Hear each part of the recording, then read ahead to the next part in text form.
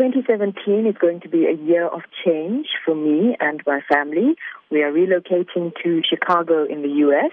So I will be leaving the SABC after 15 years of being a broadcaster, both on TV and radio. And I'm a bit anxious, but I'm also looking forward to the move.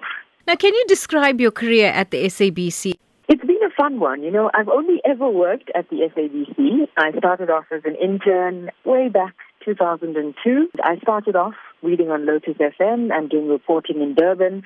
I then moved to Joburg, worked on different radio stations, and then tried out television, and then that became the new platform. But radio has always been my first love. I've always gone back to it, whether I've done additional work there or freelance there, but I've always had my hand in both pots.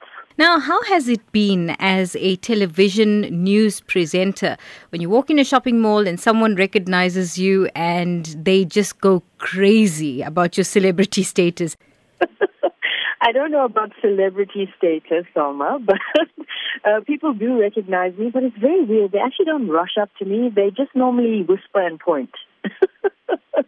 A few of them will come up to me and chat, but all the interactions and engagements that I've had have been fantastic and very friendly. People are always very supportive and complimentary, and I think I'll miss that. I'll miss that about the people of South Africa, the warmth and the friendliness, and I hope I meet people just as friendly and warm stateside. Are you planning to take up a career in media in Chicago? Because the move is so sudden due to my husband's job situation, I haven't secured employment in the U.S. I am thinking about it, but I haven't really made any plans. I'm going to give myself a few months to adjust. As you know, Chicago is extremely cold. It's cold for 8 months of the year. And I've also just had a baby, Ella Amalia Ann Miller. So she's now 5 months old.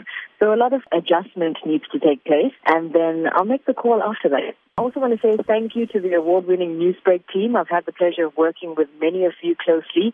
My career and my roots, we started in Durban together.